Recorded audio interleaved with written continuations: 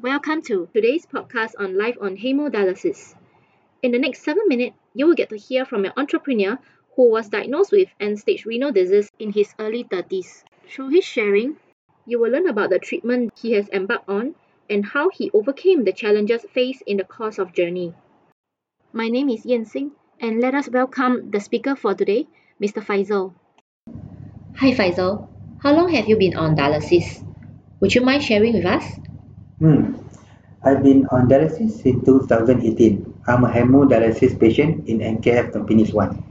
Can you share with us about your life journey from where you were being diagnosed with end-stage renal disease? Okay, I was diagnosed with end-stage renal disease at the age of 34. I didn't have any much symptom in the early stage. I was very fit and healthy all the while. I did not expect. During that time, I was establishing my overseas business in rural part of Vietnam. My cause of kidney failure is due to hypertension. I really misjudged my health during my 20s.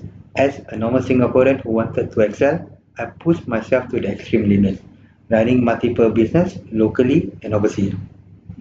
One day, while working, I feel a sudden rush of pressure at the back of my head.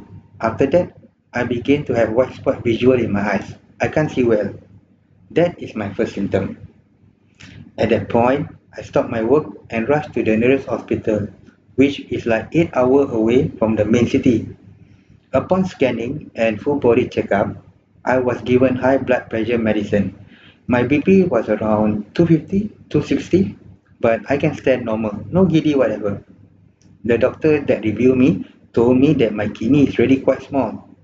So he advised me to go back to Singapore and redo investigation. Upon the review in Singapore, the renal doctor confirmed that I have end-stage renal disease due to hypertension.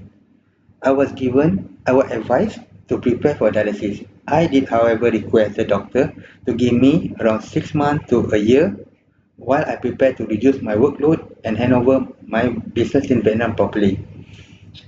I prefer to receive treatment in Singapore. I have more confidence of the healthcare system and being dialysis in Singapore. Thank you, Faisal, for the introduction. What went through your mind when the doctor disclosed the news to you? When I hear the news, my concern is how to survive this ordeal and how to continue supporting my family and career. I'm not the sad type that person, so I just continue as per normal and do whatever I can my best. Survivability kick in. How many treatment options were you given back then? At that time, I do not have much knowledge about what is dialysis and its procedure. It's a bit confused, but I was given two types of dialysis: peritoneal using water kind solution, which can be done at home, and hemodialysis, which need to be done in the center. But my really concern is how I can afford all this procedure as my body starts to feel weak and slow. What makes you choose hemodialysis? Okay, I'm a single parent, but if I were to have a caregiver or someone to help me with dialysis at home, I would choose peritoneal dialysis as I can do it regularly at home and no need to travel 3 times per week to the dialysis center. During hemodialysis, I need to better control my time and diet. You see, I need to take care of my daughter daily need, help my mom in the school canteen, which I need to help her in the morning to the early afternoon. After that, I will rush back to start my design work. But during dialysis day, I will need to cut short my work and go to the dialysis center around 5 p.m. I'm on the evening shift session. After that, if there is something urgent, I will still continue my work after dialysis. With all this planning, I can accomplish both my errand, my work, and dialysis.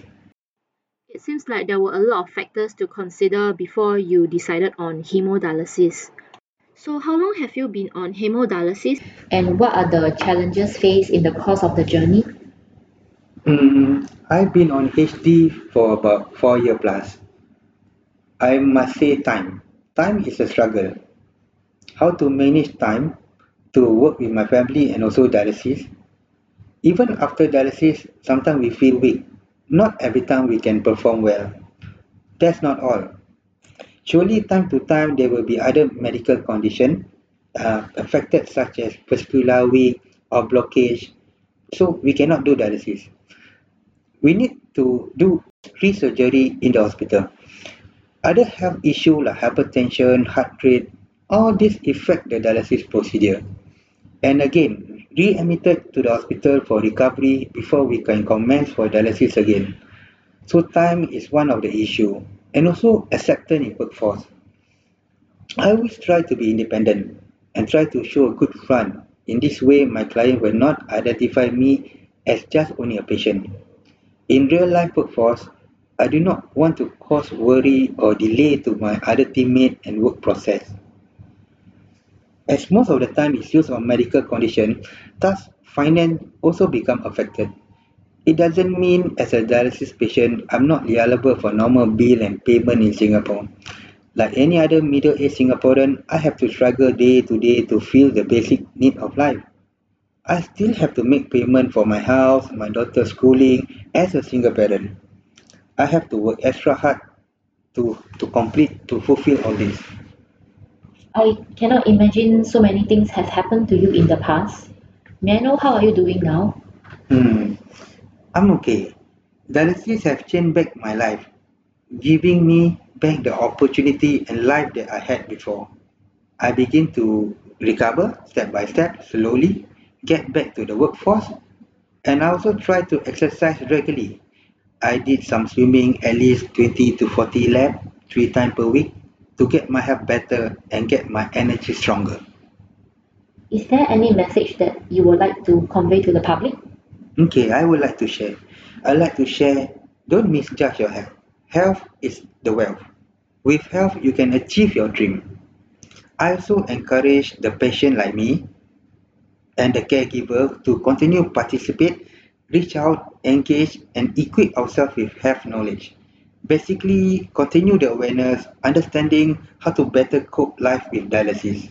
Don't give up. Thank you, Mr. Faisal, for your valuable sharing. Thank you. To the listeners out there, feeling fine may not necessarily mean that a person is free from health issues.